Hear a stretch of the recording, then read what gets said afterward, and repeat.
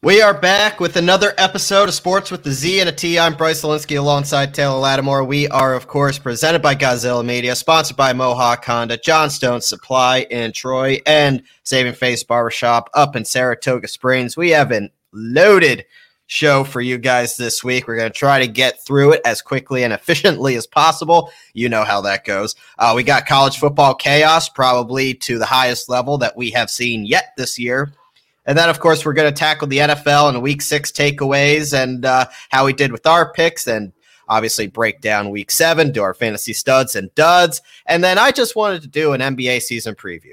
That's all I ever wanted. That's all I wanted to do. But, of course, Ben Simmons has to find himself in the news again. We will get to that as well, unfortunately. But Taylor, it was another absolutely bonkers week of college football, to say the least. Yep. Some to my pleasure. Well, let's get right. Maybe. Yeah, kind of a little bit. I mean, I take solace in it in a way. Well, it's also the reason. We'll get into it. The biggest news is Iowa falling at home to Purdue. Now, Purdue is not your typical Purdue. They're not the trash can of the Big Ten, but they're still not very good. And they got outplayed. Iowa got completely outplayed from start to finish. I watched that game. Purdue dominated and moved on to 24-7 victory, and Iowa falls from 2 to outside of the top 10. We'll obviously get to the new rankings here in a little bit. But obviously, Iowa is going to be the big talking point, and that just threw everybody for an entire loop. That threw up the entire college football playoff picture to date. But it also makes things a little more interesting outside of the top 4.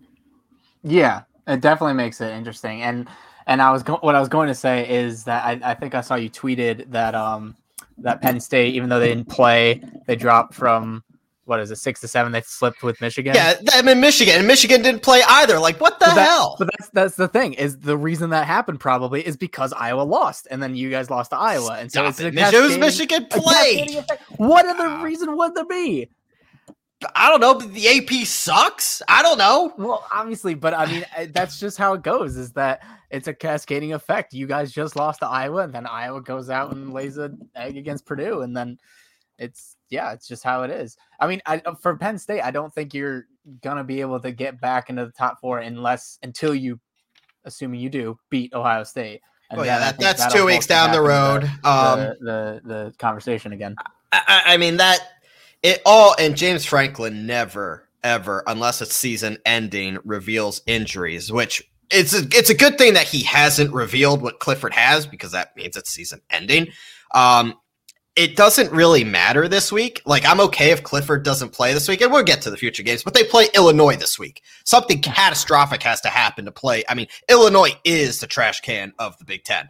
So something drastic would have to happen at home, homecoming weekend, at Beaver Stadium against the lowly Illinois Fighting Illini for something to happen this week. As long as Clifford gets healthy for Ohio State, I think we're good. By the way, that game is prime time, 7:30 at the Shoe. That's going to be a doozy. And look, Penn State controls their own destiny. I mean, if they go out and beat Ohio State, they're right back in it. But let's get to what actually happened in Week 6 before we start talking about Week 7. And let's talk about Oklahoma, because I mean they've been a big question mark going in. What is Oklahoma going to do with the quarterback position now? Obviously, Caleb Williams came in and looked really good against Texas, and he played well against TCU, but Spencer Rattler still has a presence. So I think this is something like, look, can it work against teams like TCU? Yes. It's going to be a storyline going forward for Oklahoma, which a team that is now 3rd in the nation, I still have several reservations about. Like, if you want to be a successful college football team, a top 4 program, go to the college football playoff and get out of the Big 12. Like, the Big 12 is not a very good conference, but they've been close to being upset before. This is something that I think is not going to go away for Oklahoma. Why would it? People want the top prospect. People are sick of Rattler. Rattler's the captain of the team, was a Heisman favorite going into the season. But this is not something, I mean, we're headed into week 7. We're 2 weeks from November now, Taylor. This is not something you want hanging over your head when you're trying to make a college football playoff push. No, but honestly, I really don't know if it. I think at this point, if they're when the times when they're playing Rattler, it's because of like the pedigree and what everyone thought he was going to be heading into the season. But I think everyone can agree that they look way more explosive and much better with Williams under center. I mean, the guy showed it all. He had 5 touchdowns, 4 throwing, 1 rushing. You can't get much better than that. And I know it was against TCU, so I mean, take it with a grain of salt. But TCU is not the worst team in the world.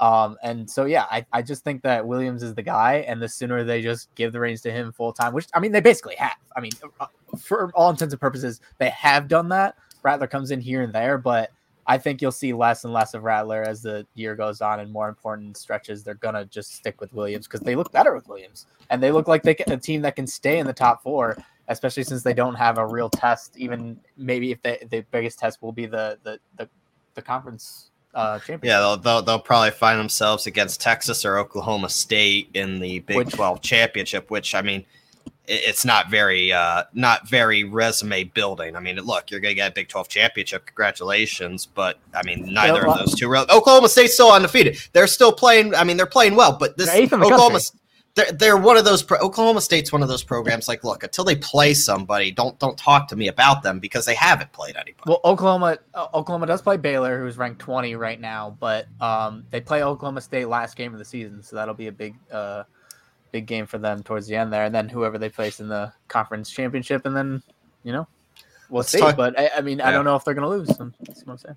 Probably the most controversial, and I don't know if controversial for why they're at number 2, but how realistic are they to be the number 2 team in the nation is more the controversial part, and that would be Cincinnati. They are 6-0. They are number 2 in the nation, but you kind of look at the teams behind them, right? Like Georgia's number 1, and then like you have Cincinnati at 2, and then you have Oklahoma at 3, Bama at 4, Ohio, and then the Big Ten Blue Bloods come 5, 6, 7 is Ohio State, Michigan, and Penn State respectively. Then we have Oklahoma State, as you mentioned. Michigan State comes in at 9, and then Oregon at 10. Like, one of those teams does not belong, and I don't think there's a team in that top 10. Maybe Oklahoma State would be an underdog, but I don't think any of those other teams in the top 10 would be an underdog against Cincinnati. And here we are talking about Cincinnati. I mean, if they go undefeated, this is one of those things like, how much does this is like Cincinnati's going to throw the committee a huge loop if they don't lose a game, because how much are you going to value the American Conference Championship over a Big Ten Conference Championship and a Big 12 Conference Championship and SEC Conference Championship? I just named 3 locks basically for the college football playoff right there. So, I mean, obviously a second team in the SEC would either be Bama or Georgia.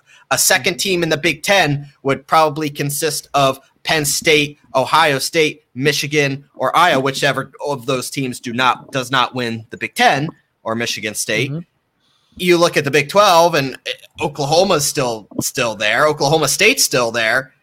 But yet we still have to talk about this Cincinnati team, and I think everybody just wants this team to lose because you know what's going to happen when they go to the college football playoff. And this is where the conversation of college football playoff expansion comes in. You get the 5 power conferences, no question, they're in. And then you bring the 3 best at-large teams in, and you don't have this conversation anymore. But Can you sit there and look, you play who's on the schedule. I get that. However, it's Cincinnati. You also make schedules. Yeah, you also make the schedule. And your most serious test is going to turn out to be SMU, which is November 20th. Like, beating Notre Dame isn't as sexy as it already looks. I mean, you smack Temple and UCF by a combined 108-24.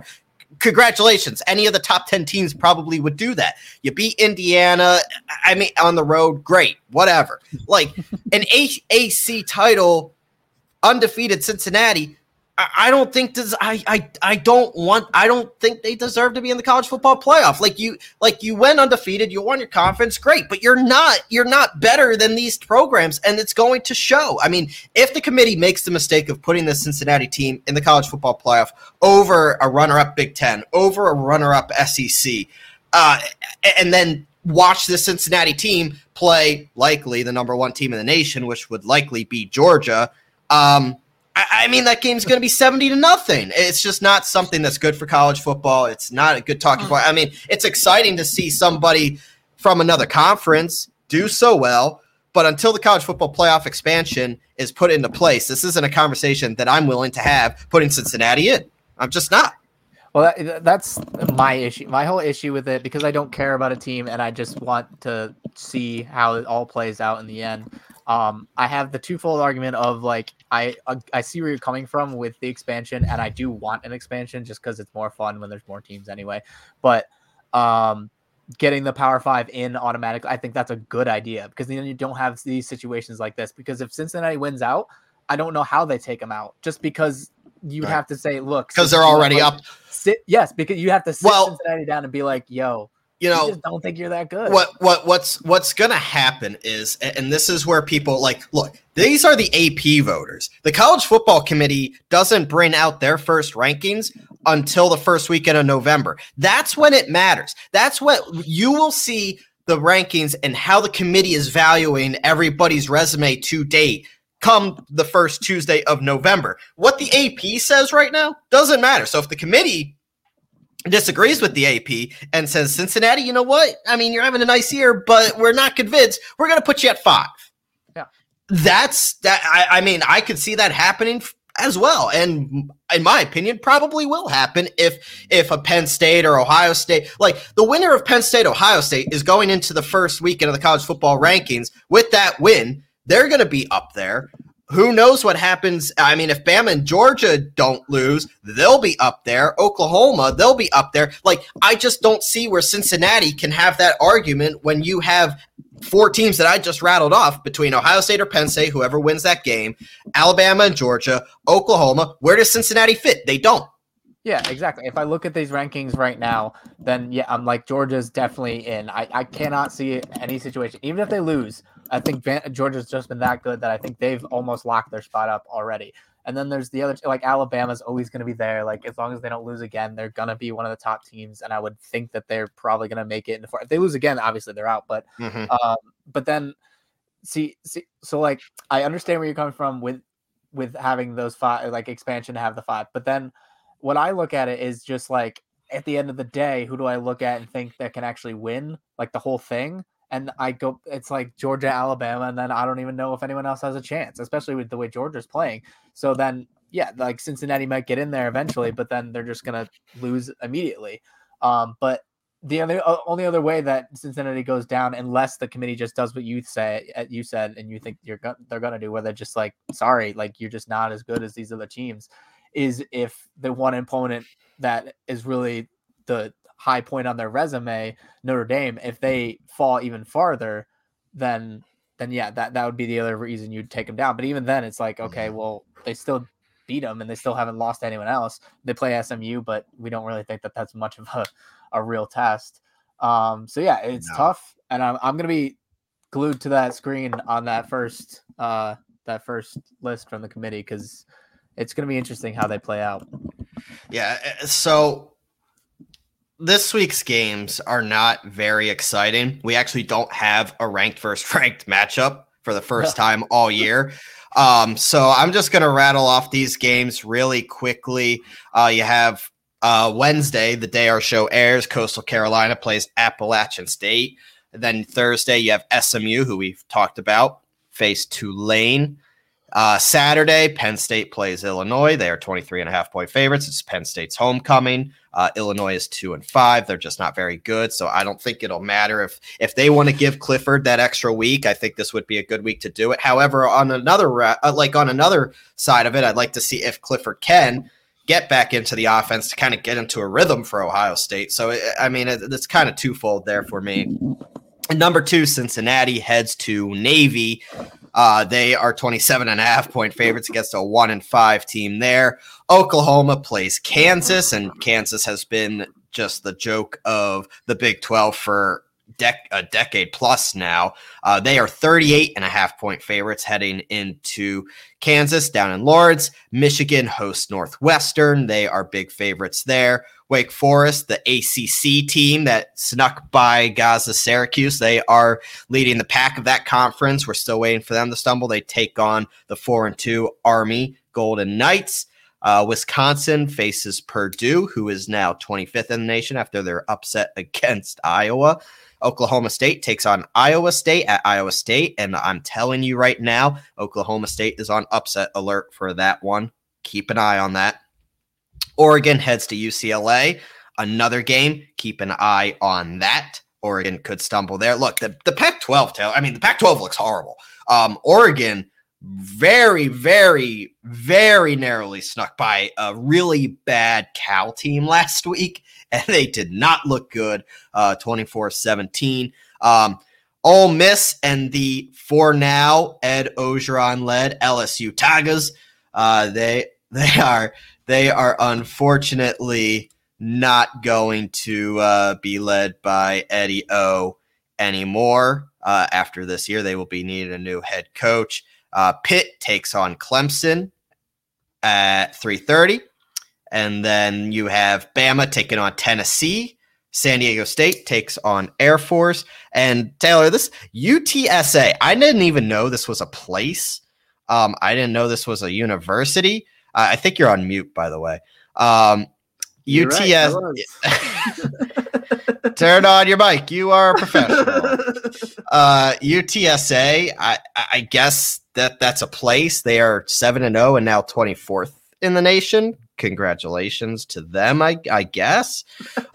They face Louisiana Tech. Ohio State goes to Indiana. That should be a drubbing of Ohio State. USC faces Notre Dame, so that'll be an interesting game. Texas A&M hosts South Carolina, and NC State is on the road at Miami. So not too many intriguing games this week. However, I do put my focus on, as I said, Oregon heading out to face UCLA at the Rose Bowl, and then Oklahoma State going to Ames to take on Iowa State. Those are the two I have an eye on for upset alerts this week. Yeah, well, let's be honest. It wouldn't be college football if we didn't get at least one interesting upsetty type game a week. Which I love Navy. So. Come on, Navy. Yeah, so I'm sure there'll be something that's going to be interesting and shake things up. Rarely is it just a chalk week, as it were. So yeah, I think this is a good week to be on the plane heading out to Vegas. I'm not exactly going to be missing much. I'm going to be streaming my basketball stuff, though. I know. We're getting to basketball. We're going to get there. Basketball is back. I felt like it was just yesterday we were talking about the finals. It basically was. Yeah. I'm not so sure I'm ready to talk basketball, but we'll get to that as my team's great. Your team is in shambles right now. No, the team's not in shambles. There's just a person in shambles. There's a difference. Yeah, well, bringing the team down. No, we'll get to that.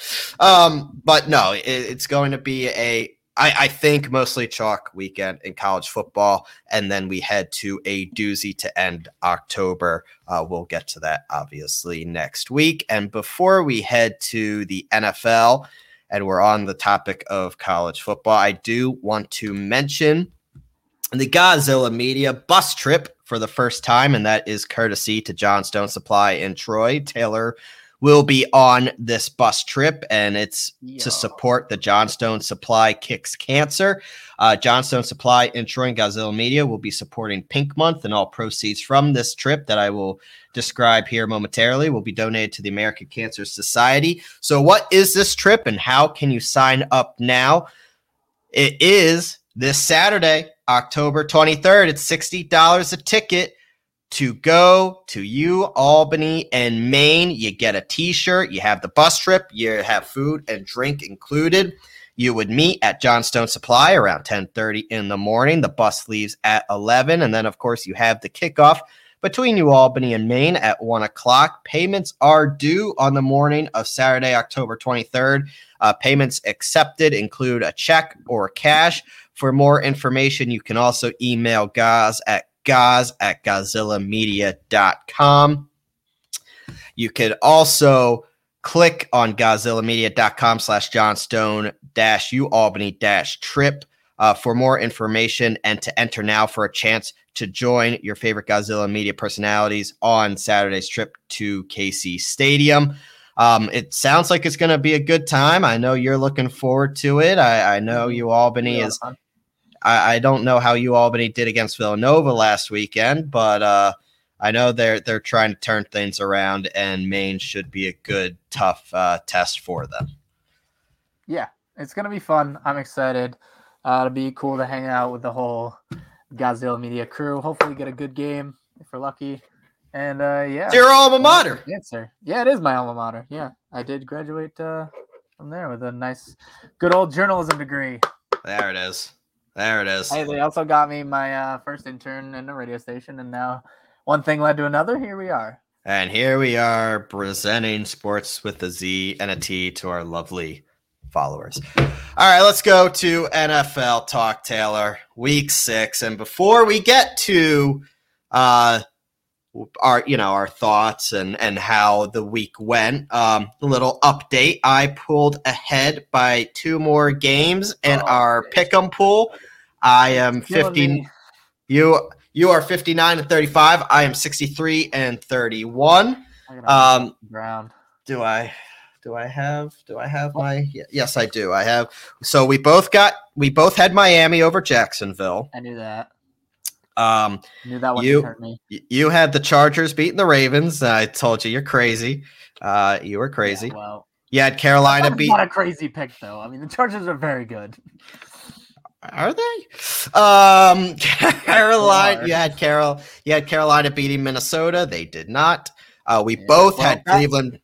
I got killed on that one because Christian McCaffrey was looking like he might come back, and then the day this podcast probably came out, he was ruled out. I don't know how you go from practicing and almost returning to going to IR. I don't understand. I don't understand. This is the second year in a row I've had a fantasy team that he's literally killing me on, but also killing me in this regard because the whole reason I picked the Panthers was like they're getting Christian McCaffrey back. He's their offense, and it's going to go great. And I think Sam Darnold will play better if he ever sees the field. But go on.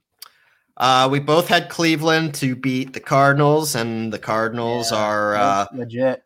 They're looking pretty good, and just acquired Philly favorite Zach Ertz, so that pulled at the strings a little bit this week. It was tough to see him go to Arizona. We both had Denver beating the Raiders, who looked alive. I think it's more Denver is coming back down to earth than it is the Raiders looking good, but nonetheless, we both had that wrong. And we both had the Bills beating the Titans, which the Titans, heck of a game last night. It came down to the wire. Literally. Sure did. So we are both 50. I am 63 and 31. You are 59 and 35. We will get to our week 7 picks and previews and predictions here in a little bit. But let's go to the takeaways, Taylor, of week 6. And honestly, I do want to talk about the Ravens first and foremost, because I think everybody was looking at that as kind of the game of the week, right? And I mean, Lamar Jackson was good. We know that. And it was kind of like, how can the Ravens put it all together around him? And this was a game they didn't even need Lamar Jackson. Like this was an all around effort. And it's unbelievable what they have overcome with the obscene rash of injuries that they had in the beginning of the year. If you remember, in August, September, they were dropping like flies. And on top of that, coming off a short week, overtime Monday Night Football game against your Colts,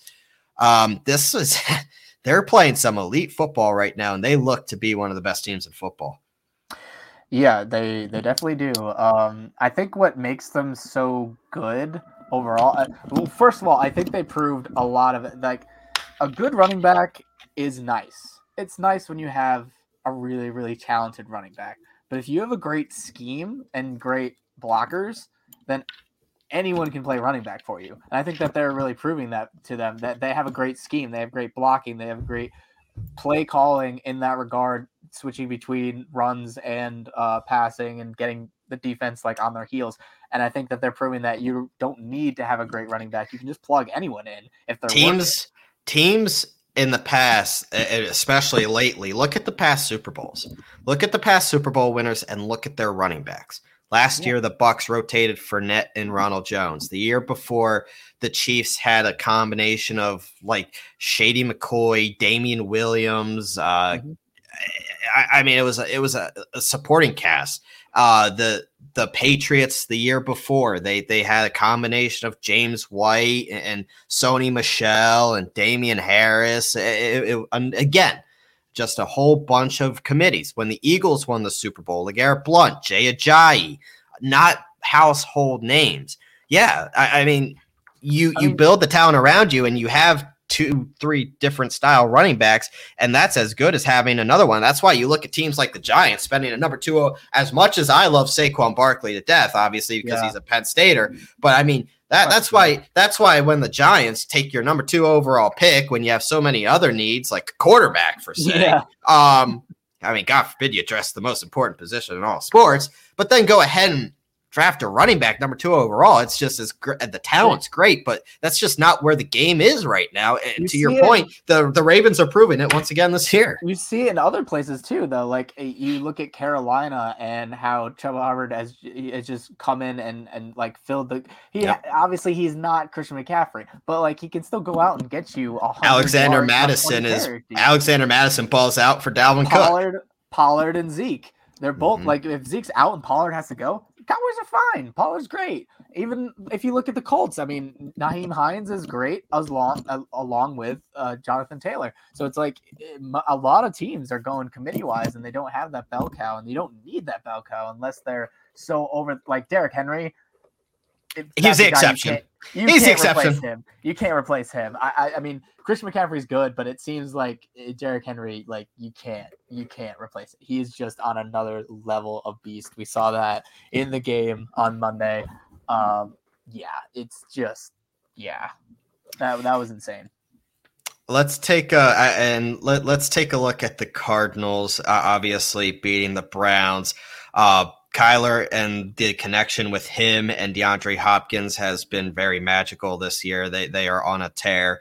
And this is a Cardinals team now. I mean, you look at the explosive offense that they have surrounded with Kyler. I mean, you have Hopkins, you have Kirk, you have Rondale Moore, you have AJ Green. You just traded for Zach Ertz at tight end. And you have Chase Edmonds and James Conner in the backfield. This is an offense, and the defense is playing well, better than I think a lot of people expected. This is a team that, I mean, all of a sudden you have to really sit there and look at as one of the best teams in football. Yeah, and I've kind of believed in them, I think, a little more than you did early on, because I don't know. I mean, going and beating Cleveland like they did is convincing. I really like Kyler Murray. And like I've said before, I think he's front runner for MVP. I mean, there's a lot of people like I think the MVP list right now is like Kyler, Lamar, even Derrick Henry is up there, and Tom Brady's always up there, and guys like Justin Herbert, although he might have taken a hit for his loss to Lamar, but yeah, I think he's definitely up there, and I think their defense is playing really well. They have their ups and downs, but when they're good, they're really good, and they can cause havoc to both quarterbacks and running backs alike. And yeah, I think that they're a legit team. My roommate is actually a Cardinals fan, not like die hard or anything, but he likes the Cardinals. He's got a jersey or two, so he's pretty happy with the success they've had. And starting 6-0, when is that first loss going to come? It's gonna cut. Like, I'm not convinced they're the best team. Like, wait till they face Green. Wait till they face Green Bay in a couple weeks. I don't know if they play Tampa or 2 weeks. Yeah, like their schedule gets tougher. So, sure. Cleveland not to Texas this week, so it's like, they're my survivor pick this week, and not to discount what they did against Cleveland, but Cleveland is very, very undermanned right now. Didn't have Chubb, lost Kareem Hunt, don't have Landry. Odell Beckham is, for some reason, the connection just isn't there. Baker got banged up as well. The defense isn't playing great. Like, eventually that Browns team was going to break down, and that's what the Cardinals did. They took advantage of it, but they're definitely looking convincing. They play the Texans, and then Packers, Niners, Panthers, Seahawks, Bears. So there's potential for losses, starting with the Packers. The 49ers are no slouches. We'll see if Christian McCaffrey is back for the Panthers. And then eventually they play the Rams and the Cowboys, and they play my Colts actually later on in the year. The Chiefs, they didn't look great, but they turned the corner against Washington. I eventually flipped it around. It took them a little while, but they ended up handedly beating the Washington football team. The Rams absolutely obliterated the Giants. Mm-hmm. The Bengals look good. I get it. It's Detroit. Detroit's the only team that hasn't won a game now. Congratulations, Jacksonville. But other than that, I mean, it really was try. I mean, the Cowboys did enough to beat a not very good Patriots team. Like, everybody's saying, wow, the Cowboys did everything they could to lose and still won. That's not a compliment to Dallas. I mean, they look beatable. I'm sorry. I'm not buying Dallas as a Super Bowl contender. I mean, look, this is what they do. September and October, they're going to look good. And then come November, December, something's going to go off the rails and they can't run with Zeke. And Dak's going to have this boo-boo. And Mike McCarthy has a stroke in a clutch situation. It's the same Dallas Cowboys year after year. I mean, don't stop me with the Super Bowl contender. The defense is not good. Do they force some turnovers? Yeah, but it's still a very suspect defense that I think a good football team is going to shred. Well, yeah. I mean, Diggs is good, but he has his flaws. I mean, he had an interception that changed the game and then proceeded the next play to give up a 75-yard bomb to a quarterback that can't throw the football further than 25 yards. So, I mean, you tell me. Yeah, no, he's very he's definitely a ball hawk, and sometimes he gets into trouble because of it. Reminds me a lot of Asante Samuel. But I don't know. I mean, I hesitate to say that they're a contender because, like you laid out so elegantly, they do this a lot where they look really good and then they end up not being good at all. I talked to a friend at work today who's a Cowboys fan briefly, and he was like, "I'm getting hope," and that's like the worst feeling. And I was like, "Yeah, I know." I was like, "You're probably losing the divisional round. It's fine." But yeah, no, I don't know what to make of the Cowboys because everyone also gives a lot of credit to Bill Belichick for how he was able to contain the Cowboys, and I'm like, sure, I guess, but it's still the Patriots, and it's still Mac Jones on the other side, and I'm firmly not a believer in Mac Jones at this juncture. But yeah, I don't know what to think of the Cowboys. We'll see in the next couple of weeks. I mean, they don't play anyone that great until the Chiefs in like 4 weeks, but. Yeah, if they lose to the Vikings, I don't know, because the Vikings are a quintessential 3-3 team. I can't figure them out.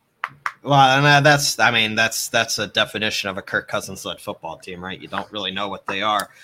Pittsburgh squeaked by Geno Smith and the Seattle Seahawks on Sunday Night Football, and then of course Buffalo. I think we were starting to look at Buffalo as maybe the best team in the AFC. I don't think that's the case. I think it's Baltimore, especially after doing what they did last night against the Titans. I mean, they really should have won that game. I get it. It's one regular season game. Is it the end of the world for them? No, absolutely not. But I think Baltimore's been more consistent this year. I think if Kansas City starts to get right, I think they're going to get better as the year goes on. I don't know if Buffalo's going to be one of those teams when it comes down to it, because that defense really has been struggling. I think at this point, it's clear to say that the Ravens are the best team currently constituted, especially because the Chargers were the team that I thought were the best, and that's why I picked them to beat the Ravens. Turns out I was wrong.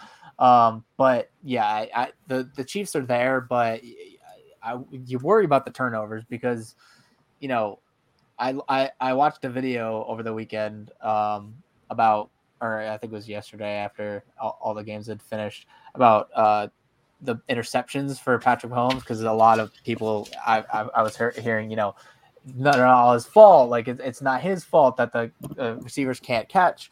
Well, it turns out if you look at the film that most of them were his fault.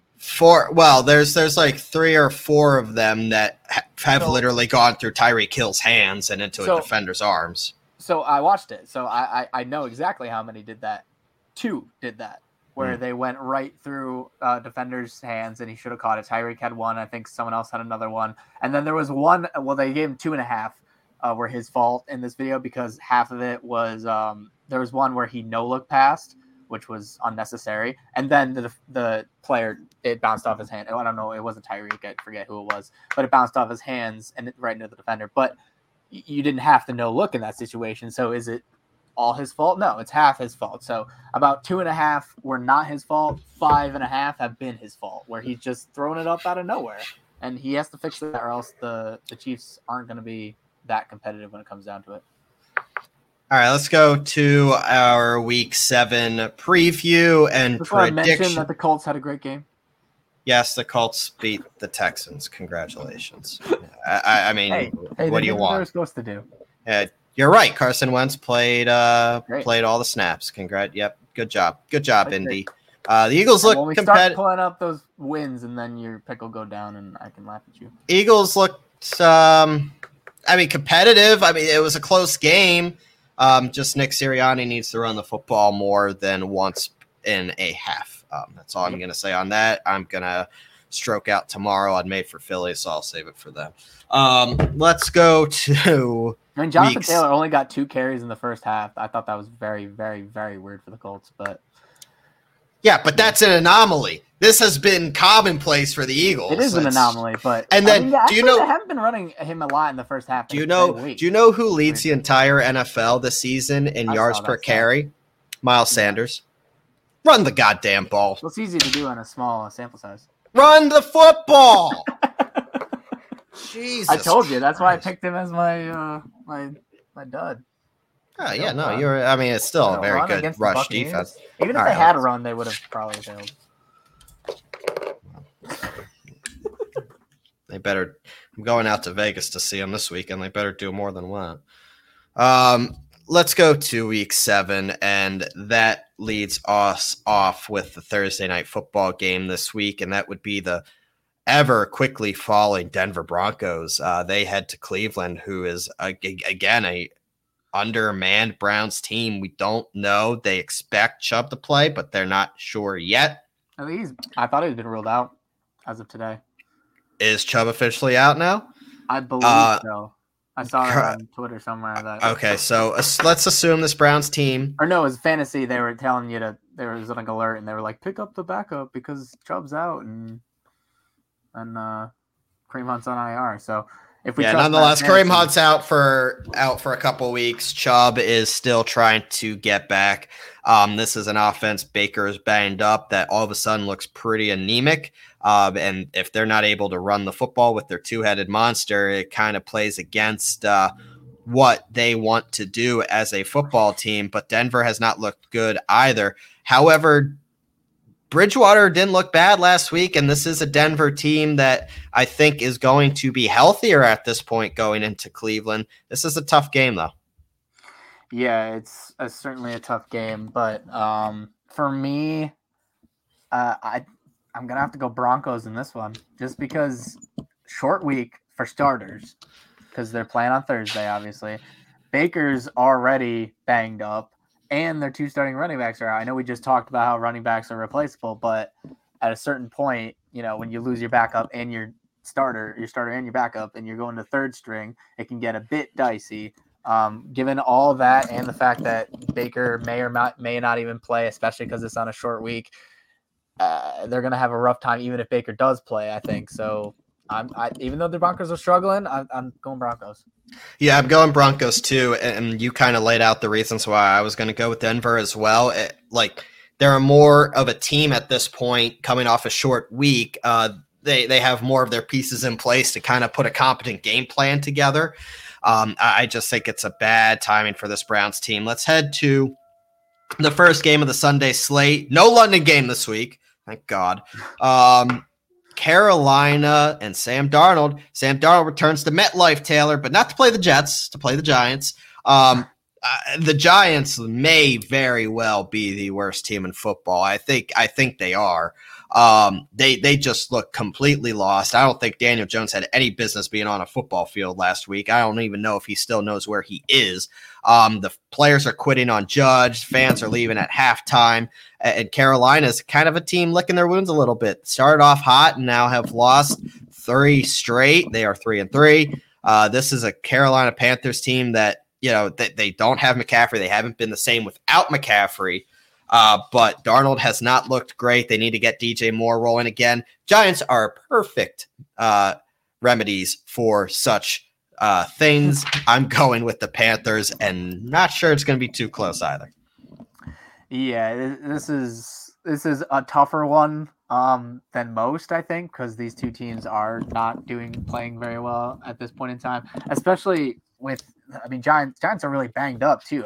Kenny Galladay questionable, Darius Slayton questionable, Kadarius Toney doubtful, which sucks because Tony is going to miss significant time according to the latest reports. Which really sucks because even in the short time that he was in the game last week, he had like 3 catches for like 40 yards. So he was on his way to having a great game because I do think he's going to be big for the Giants, but if he's not playing, obviously can't do that. I think Panthers come out with this one just because the Giants are so bad and the Panthers do need a turnaround game because they've been on the slide lately. So I picked the Panthers the last 3 weeks, I think, and they've screwed me twice. So let's go Panthers again. Let's do it again. Let's keep picking them this time so I won't get burned if they lose. Yeah, I'll say I'm picking Carolina too. The Giants are horrible. So I have a hard time seeing that Carolina's going to lose this week. I don't know if I'll ever pick them again. No. If they lose this week, I lose all faith in them. Let's go to Chris McCaffrey is not there. They need him back so badly. Yes, they do. Let's go to an AFC. Let's go to an AFC East division rivalry. That would be the New York Jets heading to Foxborough to take on the Patriots. Neither of these teams I like at all. However, the Patriots have at least looked competent and actually like an NFL football team at times. So I'm going to give Bill Belichick the benefit of the doubt, and the fact they played Dallas pretty tough last week, and it is in Foxborough against the Jets, who don't even know how to football right now. They did get their first win a couple weeks ago, but they just lost to the Falcons out in London. I'm going Pats. Well, let's remind everyone what happened not a couple of weeks ago when these teams played each other for the first time, which is weird that it's happening so close together, but it happens.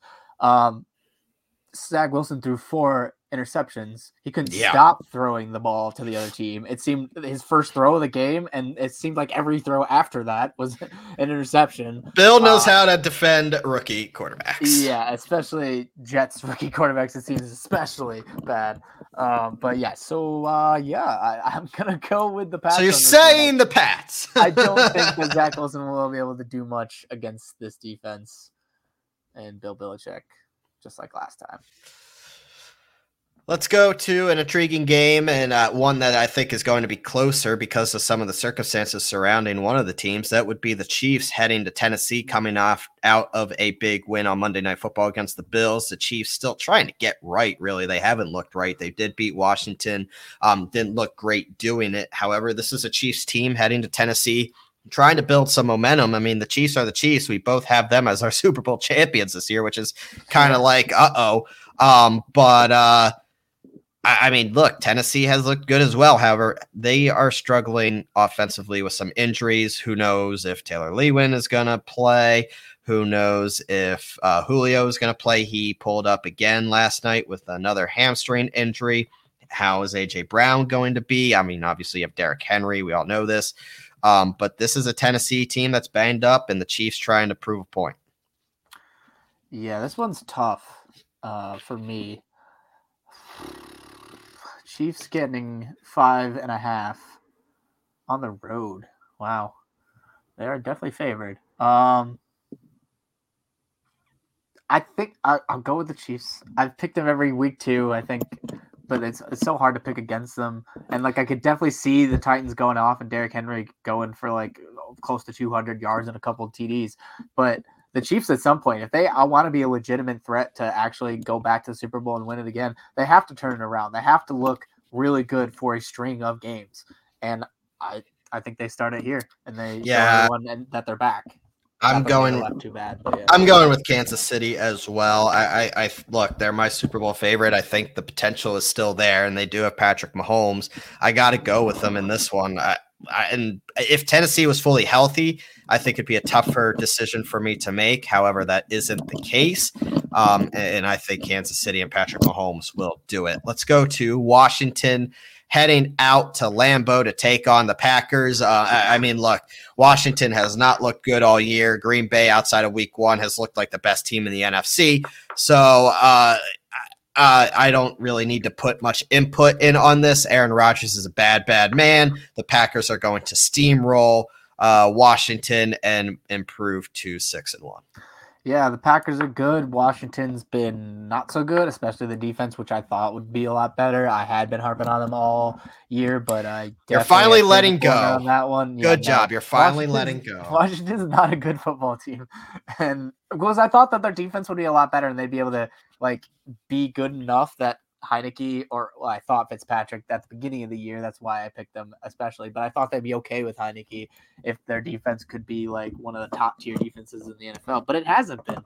And so, yeah, I think the Packers are going to cook them. Let's go to this game's going to be ugly. Atlanta heads to Miami to play the Dolphins. Dolphins coming off a horrible loss against the Jaguars, giving them their first win of the year. Atlanta, don't sleep on the Falcons. They're 2-3, and this is a Falcons team that they have some weapons. Ridley should be back after missing because of personal reasons. This is just a bad Dolphins team, and I think the spiral continues here. I like the Falcons enough to win this one. Yeah, I'm having a hard time so far with disagreeing with you on anything because I think that I'm going to go with the Falcons too. I mean, Miami is shook up. I mean, maybe if they try to really turn it around after that really bad loss, but we don't believe in Tua, I don't think. And so that's why I'm not picking them. Yeah, as it stands, Matt Ryan and Cordell Patterson going to hook up for a couple more touchdowns for you? Sure are.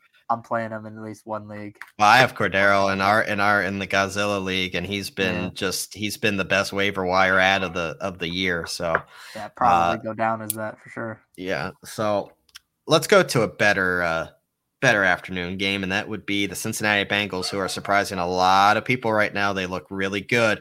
They head to who I think you and I are agreeing look like to be the best team in the AFC, which would be the Baltimore Ravens. A big divisional AFC North matchup, Bengals, Ravens. However, I think the Bengals are playing the Ravens are playing just so well right now. Lamar Jackson's playing at an MVP level. They prove that they can win in different ways. Lamar Jackson wasn't really asked to do much last week, and they obliterated the Chargers, who some thought were the best team in the AFC, to date going into last week. I'm going to go with the Ravens on this one, not to knock the Bengals because I think they're in the right direction, but the Ravens they're one of those top tier teams right now, and I think they're going to prove that against Cincinnati. Yeah, the Bengals are having a great season so far, and they really look like they might be trying to make a push for one of those wild card spots, and I think they definitely could do it. They're surprising. Definitely me. I thought they'd be okay, but I didn't think that they'd be this good. They're really legit. But the Ravens just look on another level right now. And the twofold way that they can attack you, where if you take the Colts strategy, which was just shut down the run, sell out for the run, then Lamar and the passing game can pick you apart. Plus Lamar running the ball himself, and then if you button it up I think they played last week, the Chargers, but they did not stop the run, and so then 3 rushing touchdowns from their running backs, and so the ways that they can beat you are just so many different ways. So yeah, I think the Ravens are on a roll right now, and they will take it. I don't think we're going to need much input on this one. The Detroit Lions head out to LA to play the Rams. I would hope that we don't have to have much input on this one. If we're talking about this next week as an upset, that'll be embarrassing for the Rams. I mean, the Lions are bad. They're scrappy, but they're bad.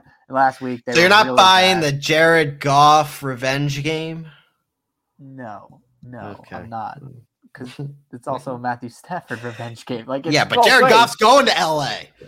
It's more of a revenge game for him. Whatever, but that's fantastic. I don't buy that. I mean, maybe the Lions will pull out a freak victory at some point, but I'm never gonna pick them to win. No, the Rams are up 15 on the line. This next game I will be in attendance for. The Eagles head out to Las Vegas to take on the Raiders.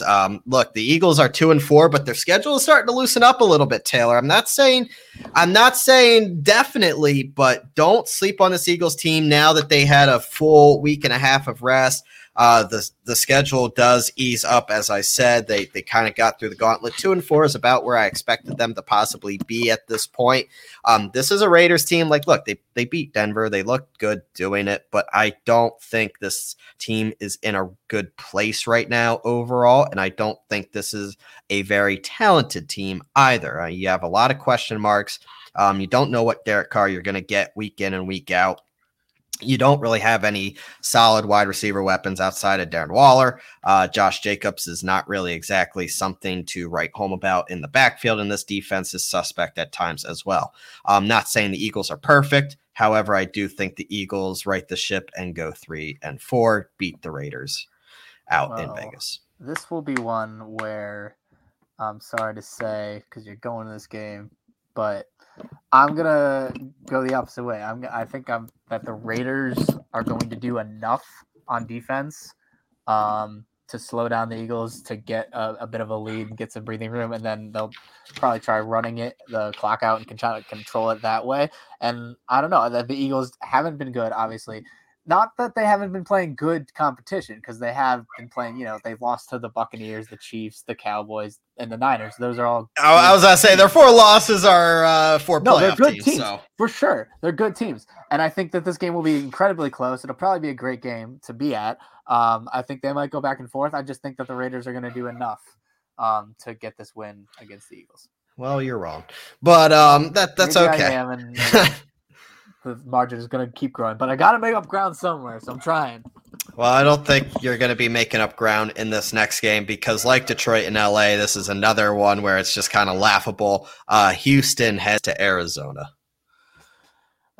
Yeah, well, it shouldn't be. This should be an easy win for. This is my suicide pick this week, which would be the Cardinals. So please, God, do not lose to Houston. Yeah, no, I think that the Cardinals will roll it. Houston's not a very good team.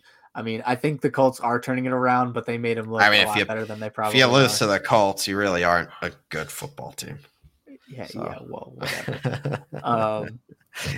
The Eagles play the Colts at some point this year. I really wish. No, they don't. I wish they did because we'd talking have to about go to Hooters or something.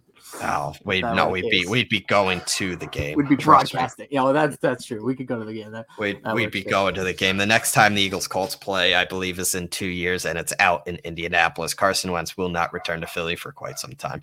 But it's okay. Anyway, Cardinals in that game, yeah. Yeah.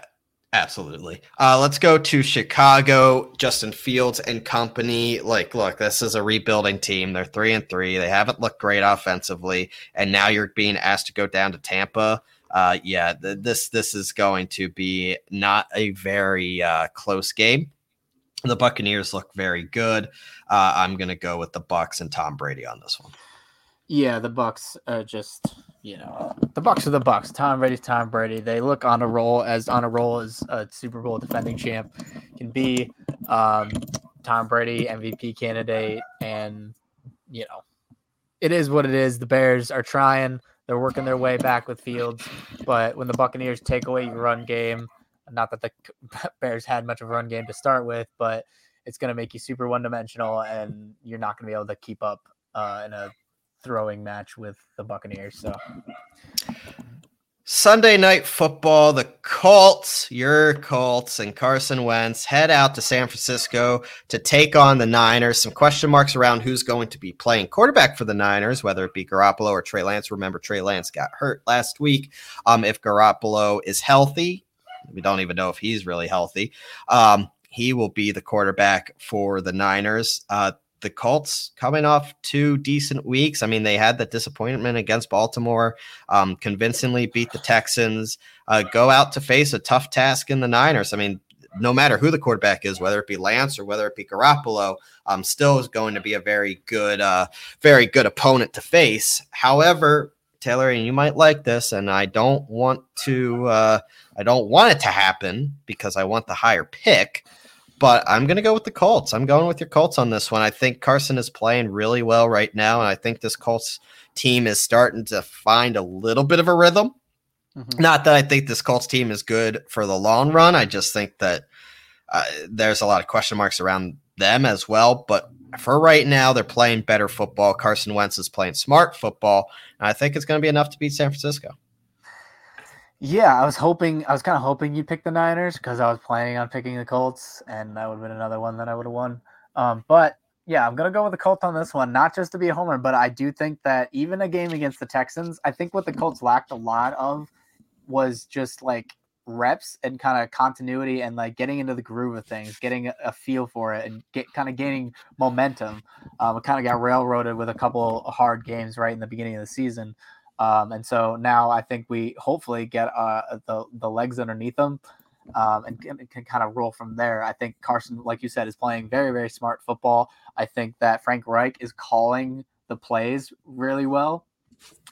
We're getting better looks in the red zone and not faltering when we get there, at least in the last couple games, or especially last game, it was Houston. But once we get a rhythm and kind of get Mo Alley-Cox involved in the red zone and all that good stuff, and especially getting Jonathan Taylor, those holes where he can run for Colts franchise record. They had the longest run in Colts franchise history on Sunday.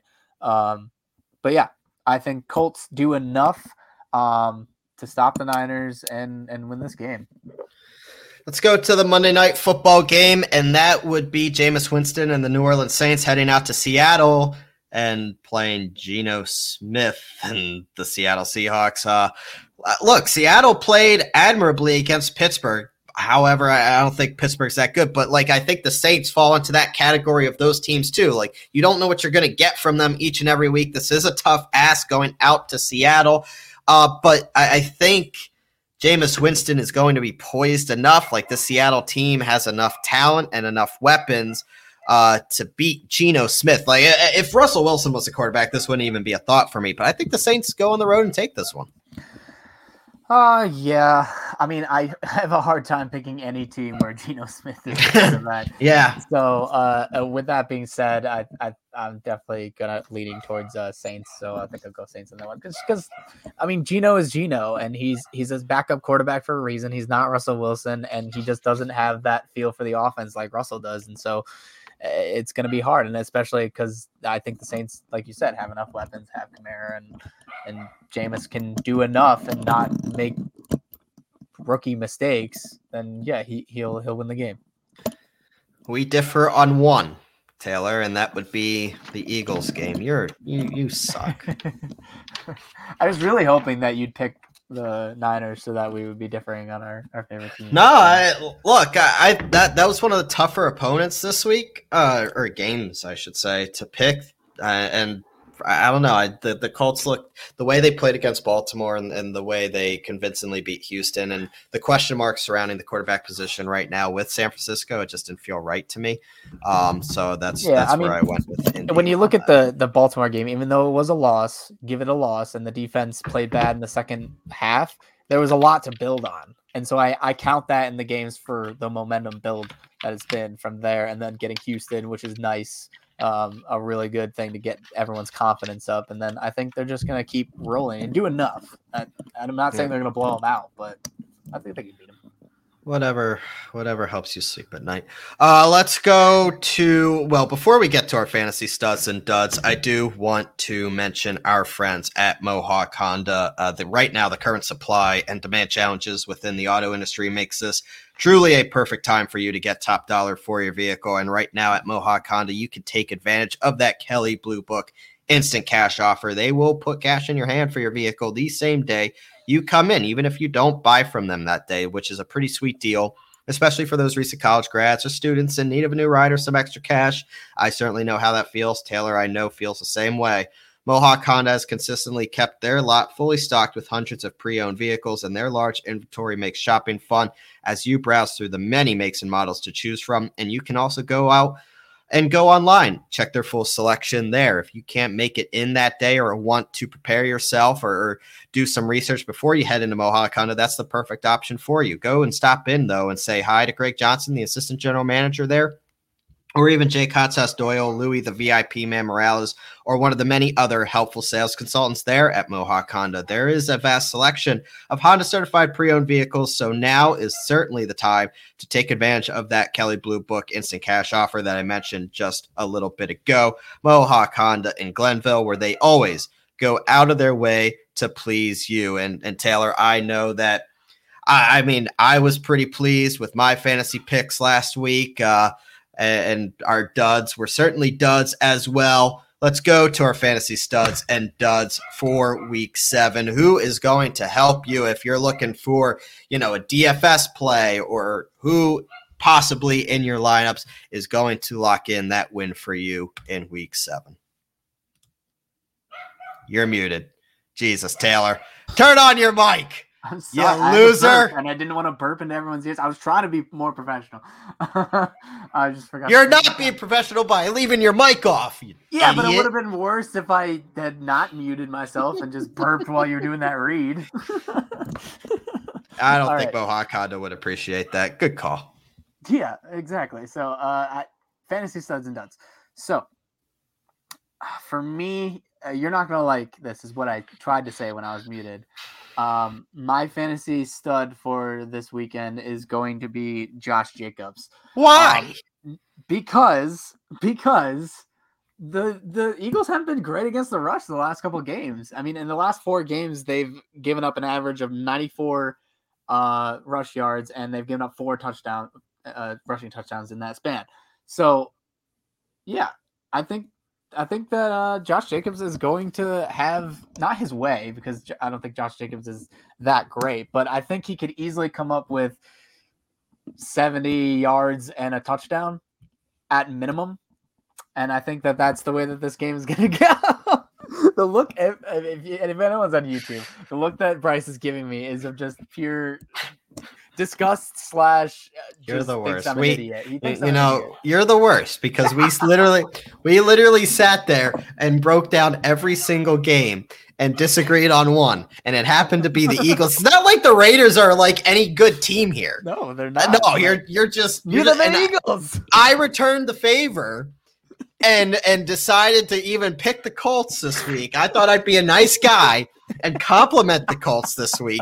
And you're like, oh, the Raiders. Oh, you know what? All these great matchups this week. Nope, I'm picking Josh Jacobs, who hasn't even put more than 16 points up all year. No, I love him against the Eagles. Kenyon Drake? Who's that? I mean, like, Jesus Christ. You're the worst. Well, I guess Drake is up there too. That is the only problem with the split between them. But I think if I had to pick between one of them, I'd start Josh Jacobs. Anyway, I'm gonna pick a real. That the Eagles have given up an average.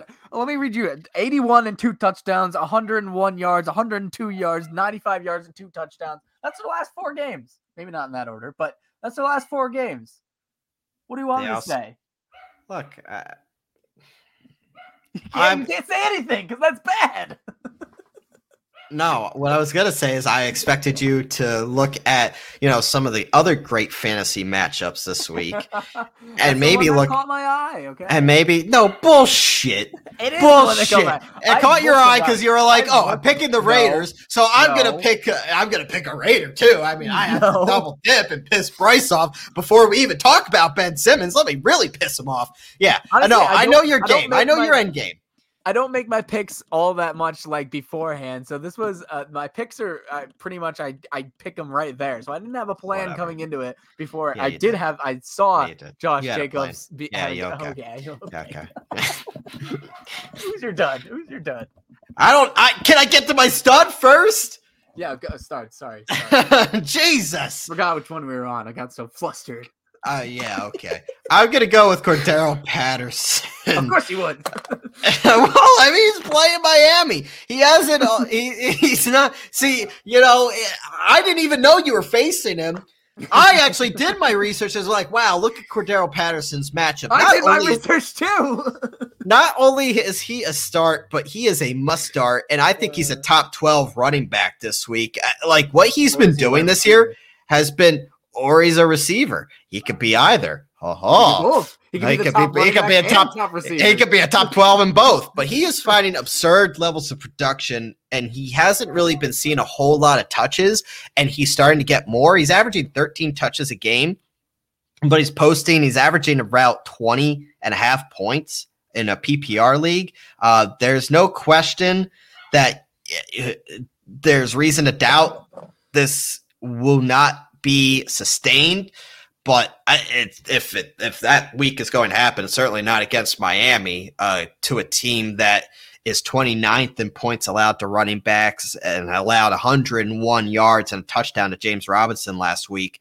Cordero Patterson is a must start for me. And if you can find a way to trade for him and not give up a whole lot, this is a guy that I think you have to have in lineups. It could be a league winner this year because his role is not decreasing, it's increasing. Yeah, I feel silly for not picking him up in any leagues, but I just wasn't paying attention to that. Well, you look at Cordero Patterson. Well, the thing is, you look at Cordero Patterson, and you look at him having like a 2-3 week stretch of nice games. Like, okay, it's Cordero Patterson. We've seen this movie before. Like, that's not sustainable. No, he's sustaining it this year. That's the difference. It's been truly incredible to see. But Cordero Patterson for sure has been very, very good. All right, let's get to duds because we have some basketball we need to get to. Who is your dud for week 7? So my dud for week 7 is going to be good old Joe Mixon. I hope you're right on that. Going up against, I knew you were going to say that because I know you have in one of our leagues. But going against Baltimore, I mean, Baltimore has been kind of lights out against the run, and I think it's a combination of them playing well against the run and then them scoring some points in a lot of these games, especially like the game last weekend where they played the Chargers. They got up, and then from then on, the Chargers just abandoned the run. Did you know that in the game, the leading rusher for the Chargers was Justin Herbert with 12 yards? Oh, boy. Oh, wow. Yeah. That's bad. And I don't know if it was a combination. Well, game script where they came. Help. Yeah, that's what I mean. It's the game script. They got up early and then they only threw it. But still, that's something. And then the other 3 games they played, they've allowed 56 yards, 53 yards, and 47. So they haven't allowed a 100-yard rusher in the last 4 games and completely shut down what little the Chargers tried to do on their rush game. So I think in this one, I'd fade Joe Mixon wherever possible. I think he will be more or less a dud this week. I'm going to go with the Bears backfield, and it was a very popular pickup last week, which was Khalil Herbert because Damian Williams went on the COVID list. Who knows if Damian Williams is going to be healthy, come off the COVID list. He is vaccinated, but did test positive for COVID.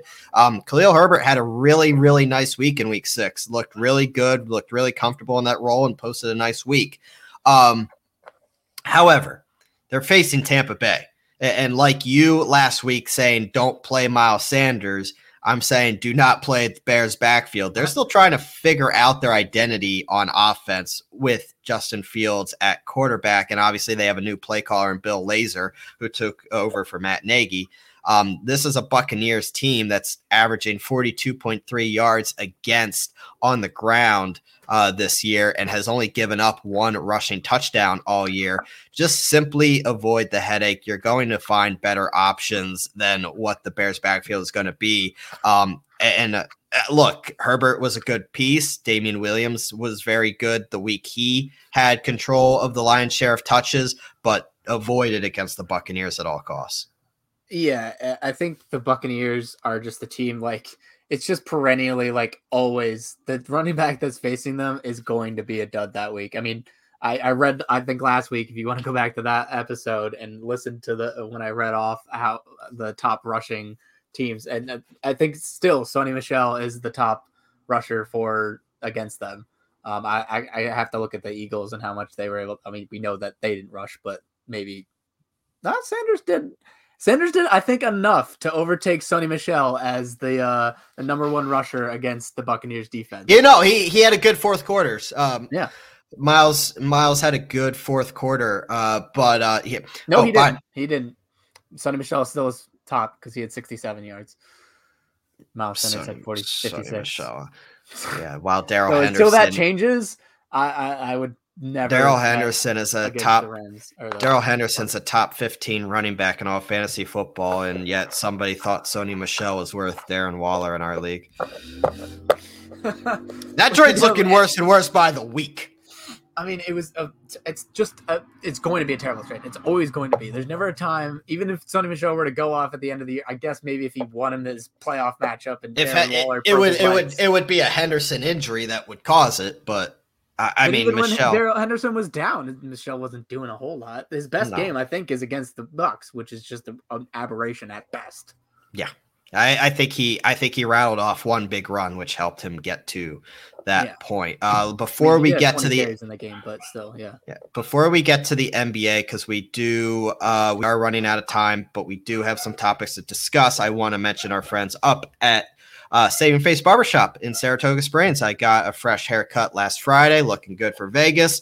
You should go there as well. Go see it. You got an appointment coming up? Not yet, but I will, because I'm getting a little long. Yeah, go and check out Jeremiah and the guys up there. It's a great atmosphere. They have a bunch of TVs. They got some of their fall and winter hair products in if you want to check out some of the gels, if that's the way you style. I put gel in my hair. That's the only reason I know that.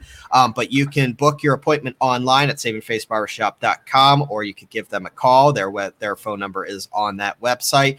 You have multiple options to choose from. You could even get an at-home service. I don't recommend it because of the awesome atmosphere there, but you could get close face shaves, 30-minute haircuts. They have veteran discounts as well, youth discounts, senior citizen discounts. So definitely go and check it out. If you're a frequent flyer there, do mention Sports with a Z and a T when you go in, or if you're brand new, say you heard about them from Sports with a Z and a T, and Jeremiah will be sure to make sure you have a good time there as well, and make sure you're satisfied with the way you look before you leave.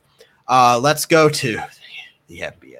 God, the NBA. I just wanted to preview the NBA season and get it over with, because we are recording on Tuesday night and the season starts tonight. I just wanted to talk simple NBA predictions and call it a show. That's all I wanted. That's all I wanted, Taylor. We will get to the predictions. We will get there. I promise you that. However, I just need to take a deep breath. Trying to scream into the mic too much. No, I'm not going to scream. I'm going to be the bigger person like Joel Embiid is. Ben Simmons. Ben. Obviously, we know that he came back to Philadelphia. He was going through all the COVID protocols to return to practice. Obviously, on Monday, you saw the phone gate. He had his phone in his pocket, didn't look very engaged. Then Tuesday happened. Sixers announced early on Tuesday afternoon that Ben Simmons was suspended one game for conduct detrimental to the team. Everybody's thinking, okay, all right, what happened? Doc Rivers, after practice, said he thought he was a distraction.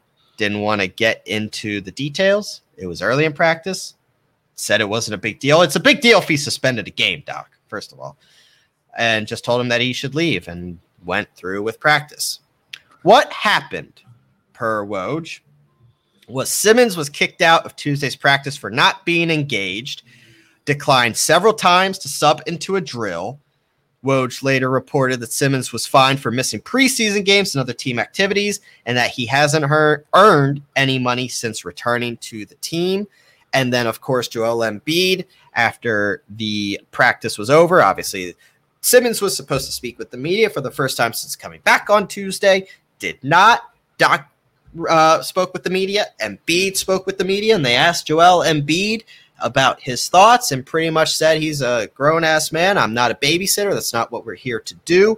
I really don't care what that man does anymore. I care about the players, and the chemistry that we have is good outside of the chaos that this summer included. This is a Sixers team, Taylor, that look, they are preparing to not have Ben Simmons this year. Without Simmons, I mean, Maxey figures to be the Sixers' lead ball handler. You're going to see Seth Curry, Furkan Korkmaz, Isaiah Joe.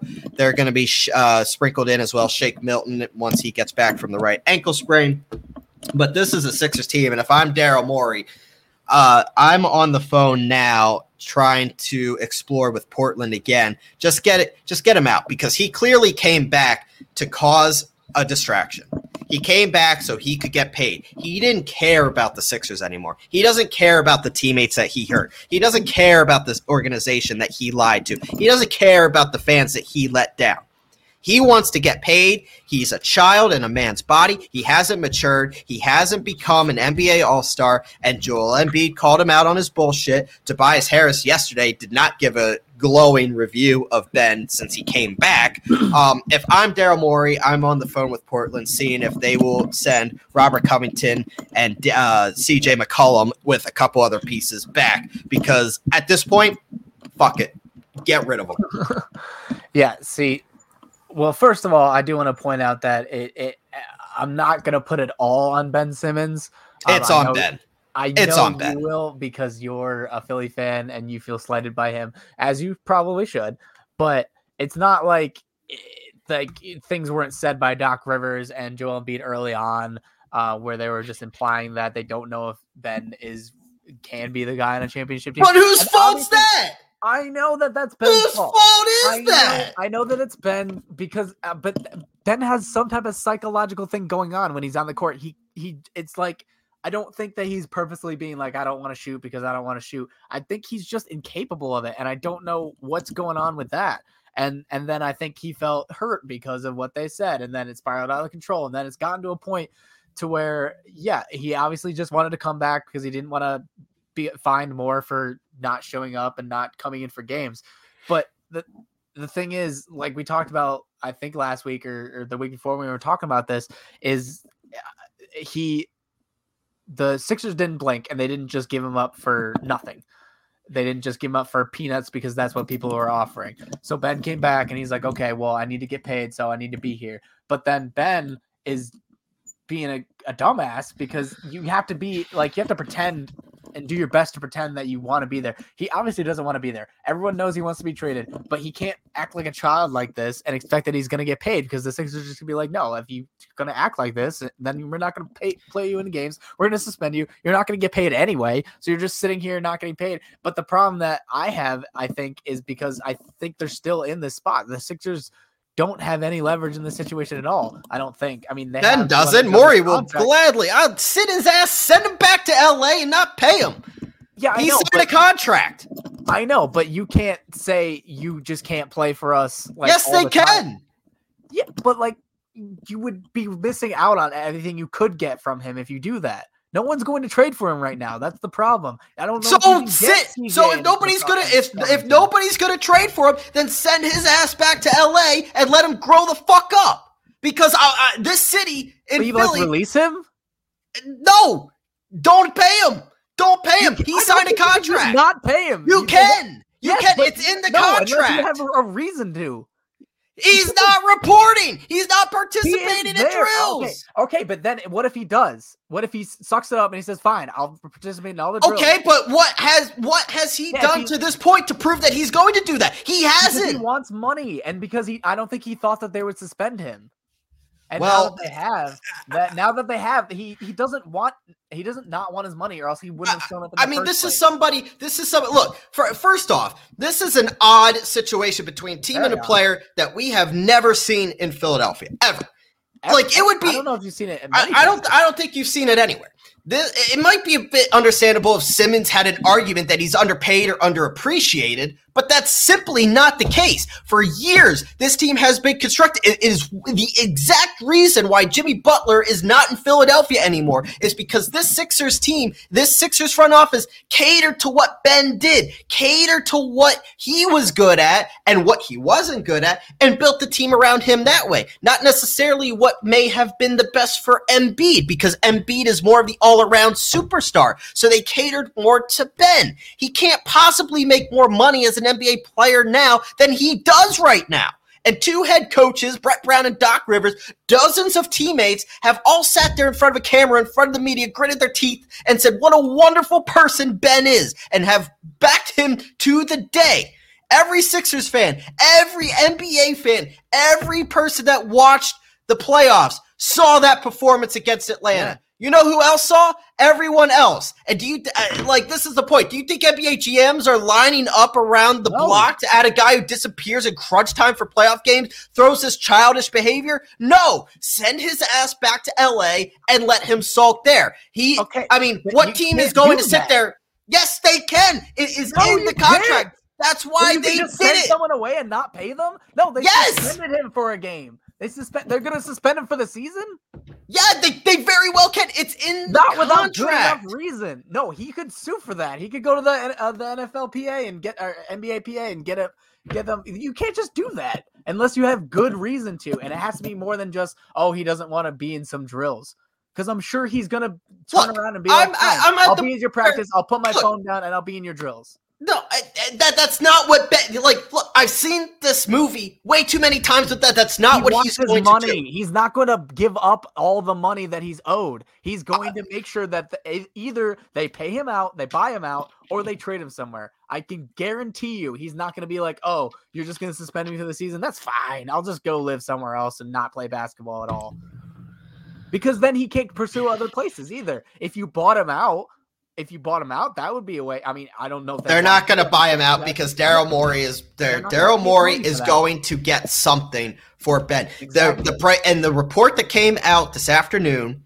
Granted, this show airs on Wednesday, but the report that came out this afternoon on Tuesday afternoon said the Sixers front office stance has not changed.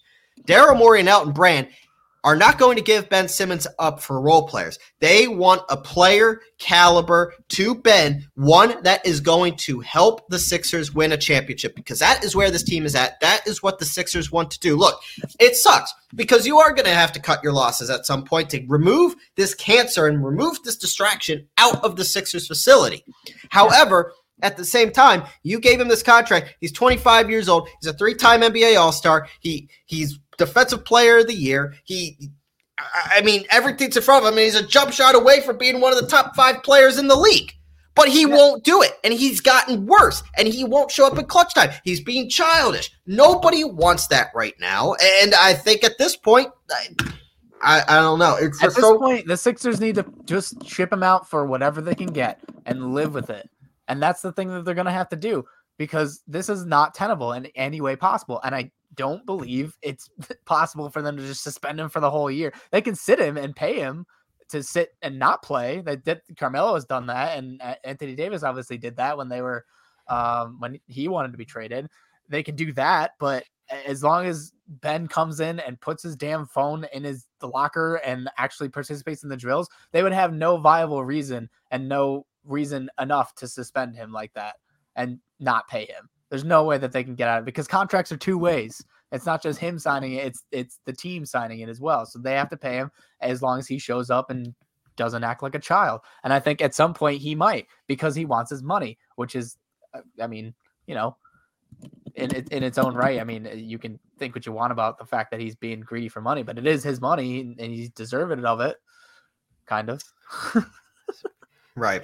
All right, let's go to the NBA season preview, and we have a couple minutes left. We're not going to spend too much time on it because we could literally sit here all day and talk about this, me and Taylor. So 3-hour show on it. So I'm going to restrain ourselves from doing that. We're just going to give our quick thoughts. Obviously, the NBA season opens up Tuesday night. Let's start in the Eastern Conference, since we were talking about the Sixers. The Sixers are obviously a wild card team when it comes to the Eastern Conference picture, because look, you don't know.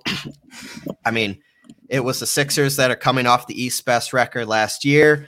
What is going to be the Ben Simmons situation if he does play? If he doesn't play, what do the Sixers get back to help Joel Embiid?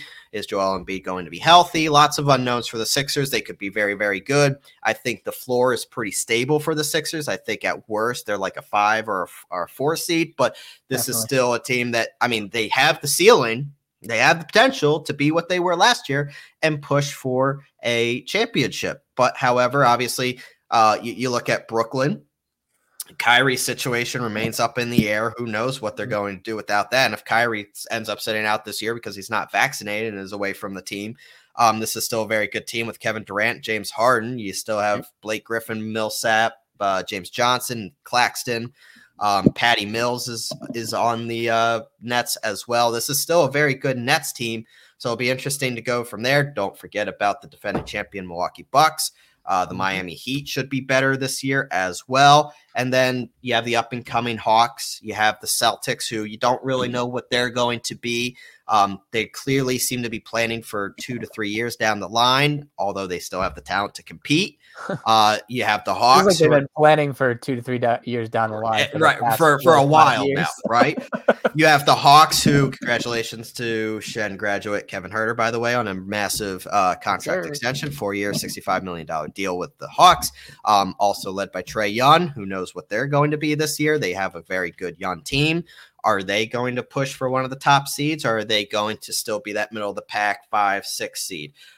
You still have the Knicks. You have the Bulls that I think are going. Keep in mind, we still have the play-in tournament this year. You have a play-in tournament this year, so you have the Pacers, Knicks, Bulls, Raptors, teams that could be in that mix. This Eastern Conference is really intriguing, though. Yeah, I think it's really intriguing. I think it's mostly wide open. I think ultimately at the end of the year, we're going to be looking at either the Bucks or the Nets with the top spot. When you look at the Nets, obviously they'll be missing Kyrie Irving, but this makes them like less of a super duper duper team to like, it's still a super team because they have 2 of the top 5 players arguably in the league. I think it's inarguable that Durant is in the top 5, but Harden, some people have him outside the top 5. I think I'd put him up there. So 2 top 5 players, and then Milwaukee Bucks. I mean, they're just got to do what they did last year, and I don't think they'll be any worse or not marginally worse. Nothing really has changed for them. They still have their top guys, still have their coach, still just won a championship. So yeah, I'm sure that Milwaukee will be up there, probably with the number 1 seed. And then I look at teams like Miami, Boston, Atlanta, and the Sixers. They're all in that next tier where I don't really know exactly where they're going to fall. I tend to think that the Sixers will fall down towards 4 or 5, but I do think you're right that the floor is there, that they won't fall out because they still haven't beaten. Embiid is amazing, and the pieces around him are good enough to get them there. Oh yeah, you still have Tobias Harris, Seth Curry. Yeah, exactly. I mean, the team's good. Simmons doesn't raise the ceiling all that much. I mean, he rose it. You would have thought to contending for a championship level, and I don't know if the Sixers are there right now. They need to trade him and try to see where the pieces lie, but I do think they have that floor. And then I do like Chicago a lot. Chicago intrigues me a lot this year. Yeah, because their additions, Lonzo Ball, he looks great surrounded by Zach LaVine and Vucevic even is a really good player. So I do really like Chicago and the things they did in the offseason. So I think they could easily be in contention for like the 5, 6, even maybe the 4 if they push it. And then obviously my Miami Heat, I like them a lot. And then I really don't. There's teams that I don't know, like the Knicks. Are they going to be the Knicks? They didn't get better. They didn't get better. Exactly. So are they going to be the Knicks in the playoffs, or are they going to be the Knicks of the regular season and come out and win another 40 games? I'll push it closer to 50. I don't think they'll get to 50, but in the 40s and grab a playoff spot. And then you're right, with the play-in tournament, you could have teams, even like a Charlotte, I think could maybe push for the outskirts of the play-in tournament. I mean, the Wizards too. I mean, you lost Westbrook, but you still have Bradley Beal. They did try to build around Beal a little bit. Beal seems committed this year. Indiana's going to be better. I think Detroit's probably going to be the bottom for me. Detroit's going to be horrible. They're going to be horrendous. They're going to be bad. Cleveland, I don't think is going to be very good. No. Maybe they could push for the back end of the play-in tournament, but I don't. Yeah, I doubt it. Really being that strong, and Orlando's also not very good at all. No, they're not. Pacers will be in there though. Yeah, the Pacers will be up there. Yeah. I'm going to reserve our predictions till after we break down the Western Conference too. We'll do NBA Finals and NBA Champion. That's what we'll do. And just because we have so much time, we're going to have so much time to talk basketball throughout the winter. This is just a quick little ode to the opener of the season. So let's go to the Western Conference real quick. And I wish we had more time, but it's football season. Yeah. Let's go to the Western Conference. The Lakers obviously retooled. We obviously know what they did this offseason, right? Bringing in Russell Westbrook and LeBron James obviously still there. Anthony Davis. This is a team that is going to be a lot of people's pick to win it this year, or at least win the Western Conference. And then, of course, you have the defending Western Conference champion Phoenix Suns. You have the Utah Jazz as well with the Denver Nuggets. You got the Clippers. Like the Hawks in the Eastern Conference, though, the Suns are receiving the most, like, was that real skepticism? Like, we want to see it again. Can Chris Paul stay healthy? Can Devin Booker leap from all-star to all-NBA performer type? What's going to happen with DeAndre Ayton? Obviously, they didn't. Playing for a contract. Yeah, he's playing for a contract now. Can Michael Bridges, who did get paid, emerge as a more consistent contributor for them? What's JaVale McGee going to be for them off the bench? The wild card team that I really want to throw out there are the Warriors. This isn't a team with a massive ceiling, but you know what the talent is on there, right? Like, could they emerge as a legitimate contender to win the West? Absolutely. But that's kind of riding on the health of Klay Thompson. Hasn't played in 2 full seasons, recovering from a torn Achilles and a torn ACL. But I mean, look, Steph Curry is Steph Curry, and this is a Warriors team that's still very talented. What are the New Orleans Pelicans going to do this year? I think all eyes, though, are really going to be on this Lakers team, which is a resounding duh. But all eyes are on what the Lakers could be now.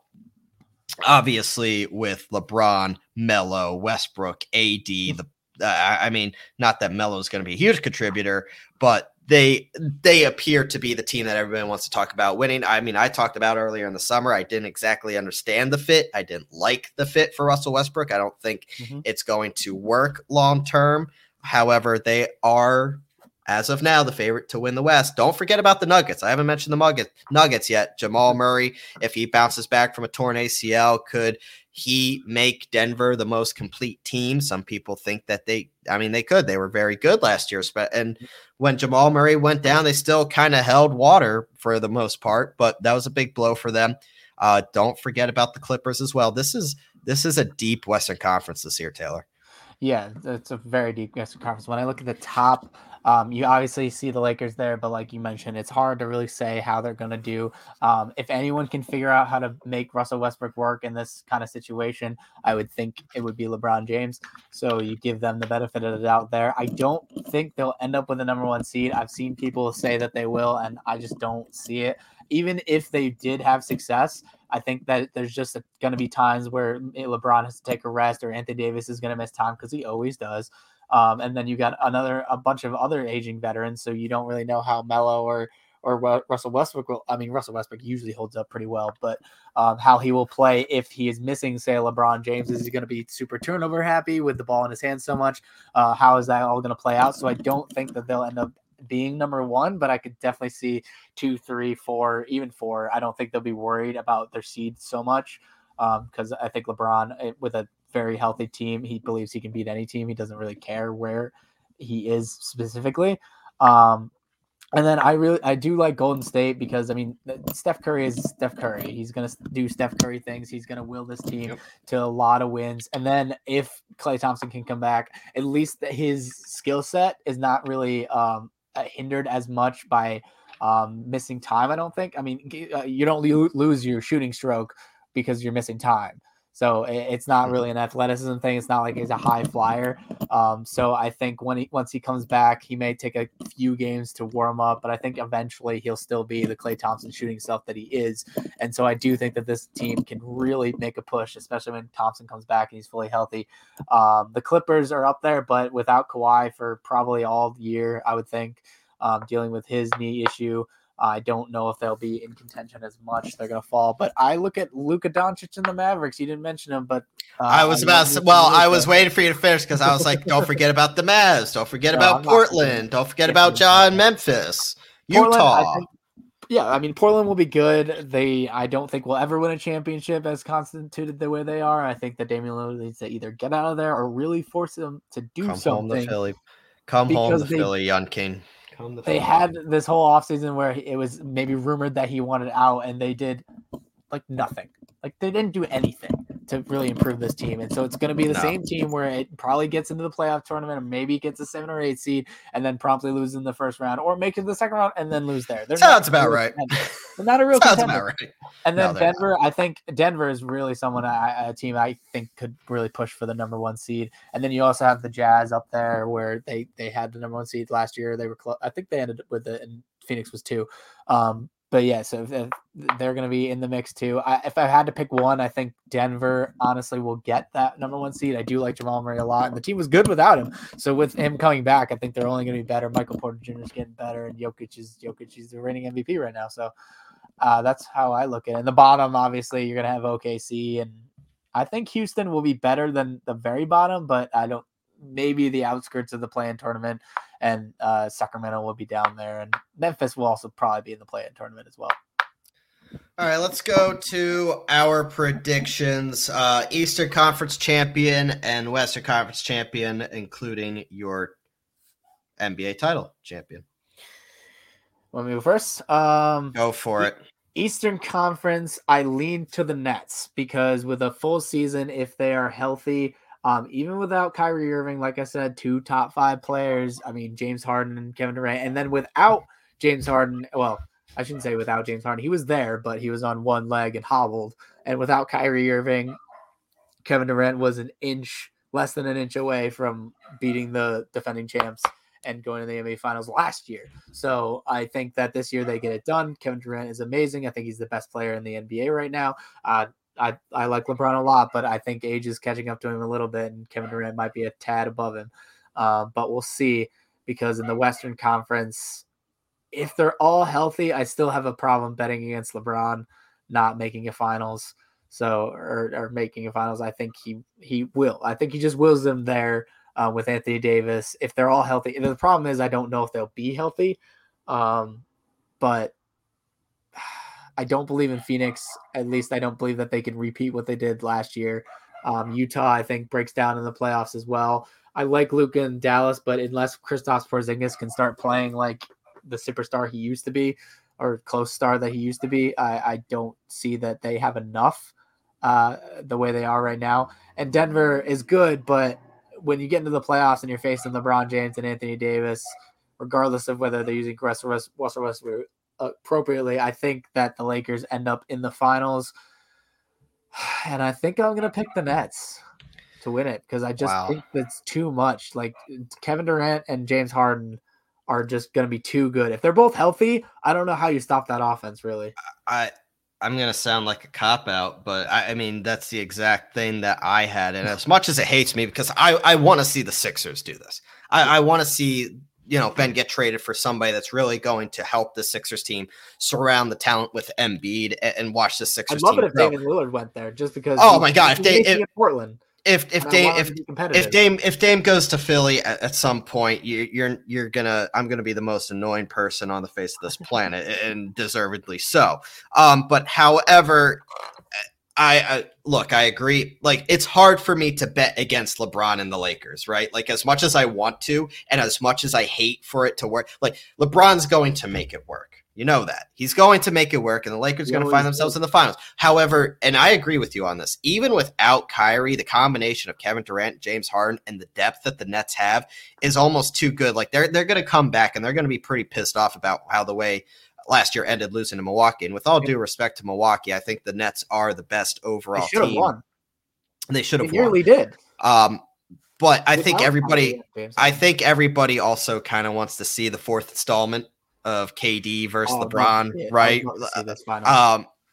Like that is must-watch television. And should LeBron and KD face off for a fourth time, there's a legitimate case to be made that, one, it could become the all-time greatest individual rivalry, and if the Nets were to beat the Lakers, Taylor, KD would have a 3-1 edge over LeBron on the biggest stage, which would open the door, obviously, for nonsensical, unanswerable, unhinged debates that I don't think any of us want to dive into. But I think the Nets are the best team in basketball. I mean, we knew this, and I don't. My gut says Kyrie will be back at some point. Now, do they all stay healthy? That's to be determined.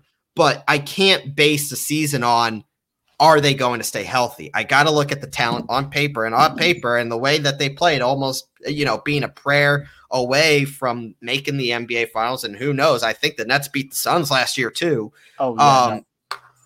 I got to go Nets on this one as well. Yeah, I don't know. I just really don't see how anyone who watched the playoff series between the Bucks and the Nets can sit there and say that Bucks were the better team.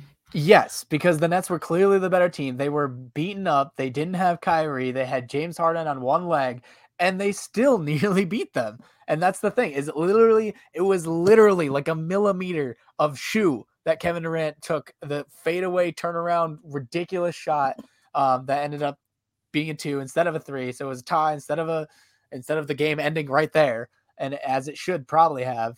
And then they would have definitely beat the Suns. There's zero doubt in my mind that they would have beat the Suns. There's no one to guard Kevin Durant, much less James Harden if he were to get healthier, having a little bit more of a break time in between the series. But I definitely think that the Nets were the best team last year, and they will be the best team this year. I mean, the Lakers also were pretty good if they would have stayed healthy. I think last year would have been Lakers. I stand by that. I picked the Lakers to beat the Suns last year, and I stand by if Anthony Davis had stayed healthy, I think they would have. But that's neither here nor there. I think the best team this year is going to be the Nets, and they're going to win it all. So we both agree on our NBA champions, which would be the Brooklyn Nets. Also, Kyrie coming back seems pretty. I feel like it would happen too. It's gonna happen. It's just a matter of when. Odd for this at this point, and then eventually he's just gonna be like, "Oh yeah, well, I guess I should get vaccinated." And honestly, the Sixers are the biggest wild card in all of this. Like, it depends on what happens with Ben Simmons. I mean, even if Ben Simmons comes back and elevates his game, that makes the Sixers much better. If the Sixers get a good return, that would make them much better. So that's an interesting side piece to it. But the NBA is back, and Taylor, as of now, all 4 major sports in the United States are playing. That would be the NFL, MLB, NBA, and NHL. Some good MLB playoff games for sure. Like Boston's going to make it's looking like Boston, Atlanta, according to as of recording time. I mean, yes. Atlanta's up 2-0. LA's been down, but they can come back. They can definitely be the team that comes. Oh yeah, I'm still going with the Dodgers. Yeah, we were right, by the way, predicting that the Dodgers would come back, and the Red Sox would win that series. So yep. I think right now, Dodgers Red Sox would be my pick for the World Series. And then obviously if the Dodgers get into the World Series, they're going to win it. But I think it's been very good. The Red Sox really put a hurt on the Astros on Monday. I still want to say that the Dodgers will win, but also it's Braves look good. Braves look good. Also, it's looking hard. I mean, overall, the whole thing. Like, if the Dodgers were to get there, the Braves do look good. So the Red Sox look good. The Red Sox, but the Red Sox just look like they're just. They got hot at the right time. They really did. Exactly. They got hot at the right time. They are really getting hot right now and riding it out. So yeah, I'm not even convinced a wholly 100% that if the Dodgers made it and the Red Sox made it, that the Red Sox wouldn't just win. But. And just like that, Taylor, an hour 45 in, we tackled a lot. We tackled your college football. We went through NFL Week 6, NFL Week 7 picks and predictions, fantasy studs and duds. We looked at Ben Simmons. We looked at the NBA. And we even were able to throw in some MLB playoffs. So we appreciate everyone tuning into this episode. Next week is kind of up in the air a little bit. Either Taylor will be driving the show with maybe a guest appearance or by himself, or we will be dropping it later in the week because I will not be coming back from Vegas until very late on Tuesday night. And that is what guess later in the week. We haven't totally discussed it. We haven't finished it off the details yet. And you guys will get it on Thursday. So we have to finish out those details, but it will not be normal release day of Wednesday morning next week. But we appreciate everybody for tuning in. Make sure to follow us at sports _podcast on Twitter, as well as myself and Taylor at ZBryce21 and at TLats with 2 T's and 2 S's. And we appreciate all the support that you have been giving us through this entire time. If you are going on the John Stone Supply bus trip to Albany, have a very awesome time. Taylor, have a great time. Enjoy yourself. You have fun in Vegas. Oh, I will. I will. Don't Hit the you roulette worry about. tables. Go Birds. We'll stick with that. Go Birds.